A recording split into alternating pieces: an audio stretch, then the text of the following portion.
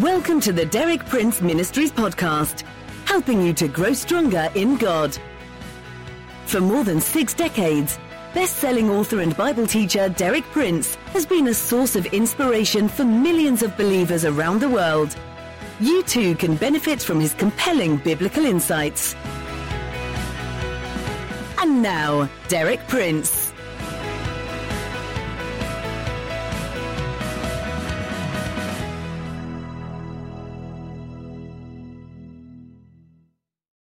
This week, I'm going to speak about one of the highest and most powerful ministries open to any Christian, the ministry of intercession.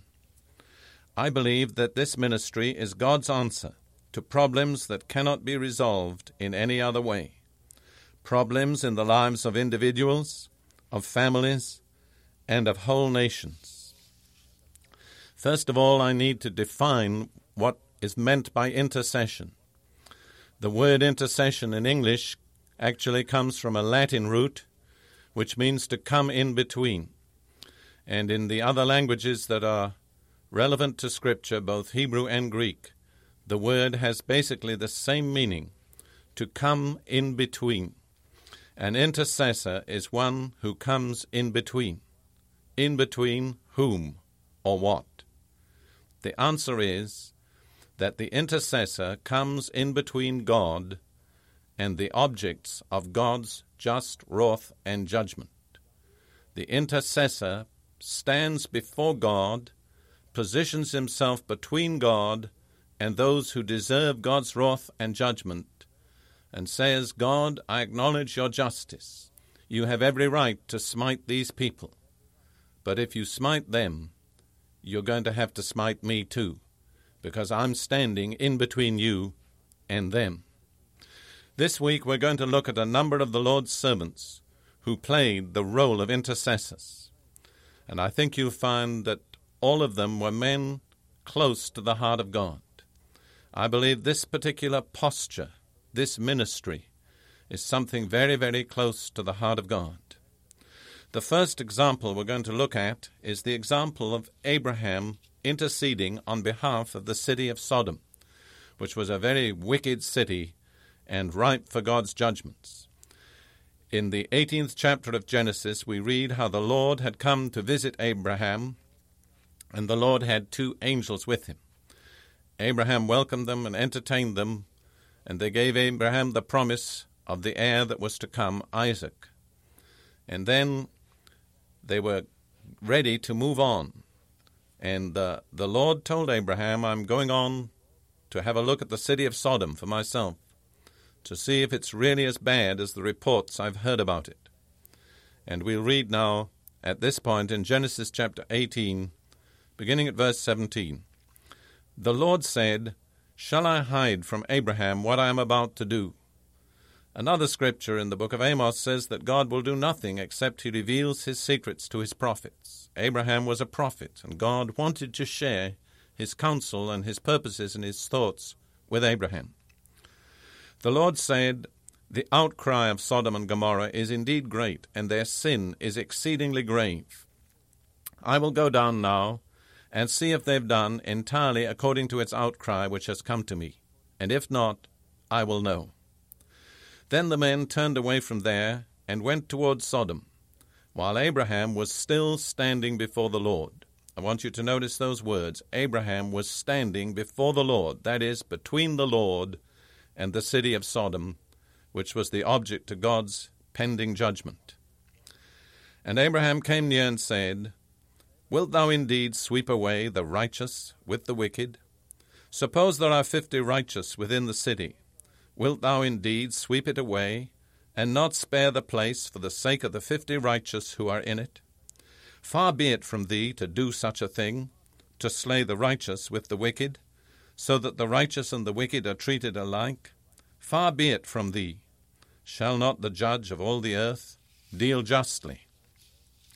Now I want to point out the main features of this situation and its implications for intercession. I've already said we need to see Abraham's posture. He was standing before the Lord, standing between the Lord and Sodom, as it were, holding up his hand and saying, Lord, Don't go any further. Then we want to notice Abraham's intimacy with the Lord. Elsewhere in Scripture, Abraham is called the friend of the Lord. And here he was talking to Almighty God as an intimate and personal friend. We need to notice also Abraham's boldness. He was actually challenging God's righteousness. He was not afraid to speak out and say what he thought, and yet with holy reverence at the same time. And then we need to notice also that Abraham had an absolute conviction of God's justice, both positive and negative. Negatively, that God would punish the wicked.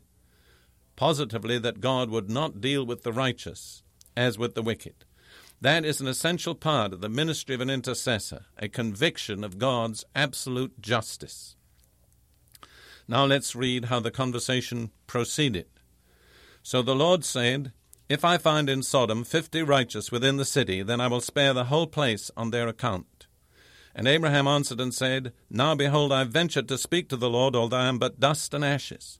Suppose the 50 righteous are lacking 5. Wilt thou destroy the whole city because of 5? The Lord said, I will not destroy it if I find 45 there. And Abraham spoke to him yet again, and said, Suppose 40 are found there. And the Lord said, I will not do it on account of the 40. Then Abraham said, O may the Lord not be angry, and I shall speak. Suppose 30 are found there. And the Lord said, I will not do it if I find 30 there. And Abraham said, Now behold, I have ventured to speak to the Lord. Suppose 20 are found there. And the Lord said, I will not destroy it on account of the 20. Then Abraham said, O may the Lord not be angry, and I shall speak only this once. Suppose 10 are found there. And the Lord said, I will not destroy it on account of the 10. And as soon as the Lord had finished speaking to Abraham, he departed, and Abraham returned to his place. Again, I want to point out 2 additional points. That God responds to the prayers of his servants. God did not brush Abraham aside. He listened. And in a certain sense, he allowed his course of action to be influenced by what Abraham said to him. Think of both the privilege and the responsibility of being able to speak to God in such a way that we actually influence his course of action. And then we note that God delights to show mercy.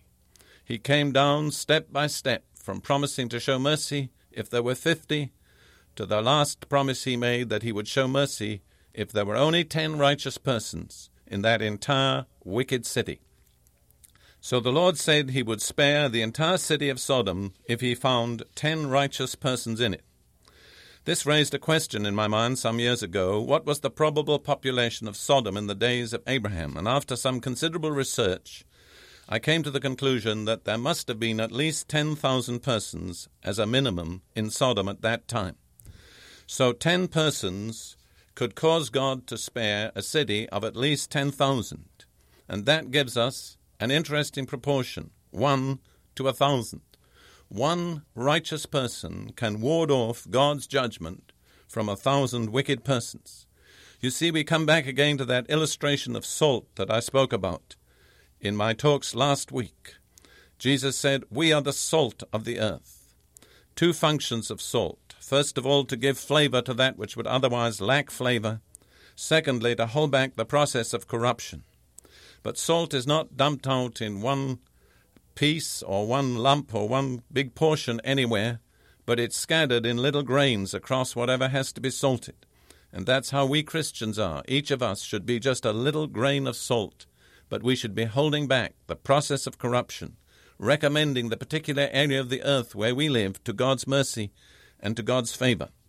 Is your life so righteous, so pure, so upright before God, that your very presence would hold back God's judgment from the entire community or area where you live?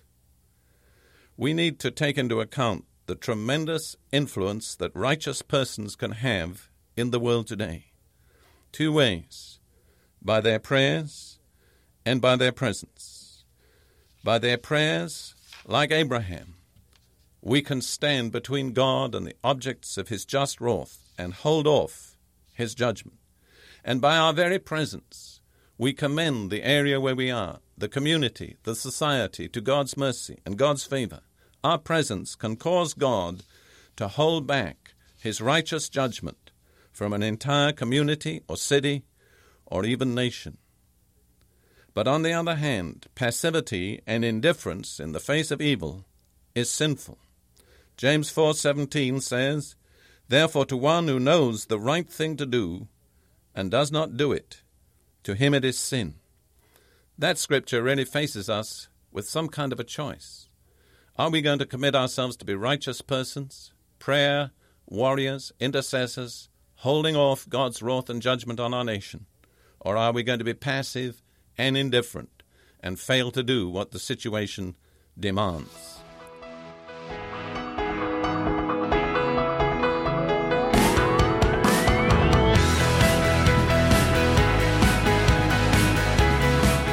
Thank you for listening.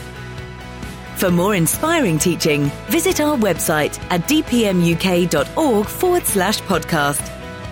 And like our page at facebook.com/dpmuk to join our online community. Derek Prince, teaching you can trust.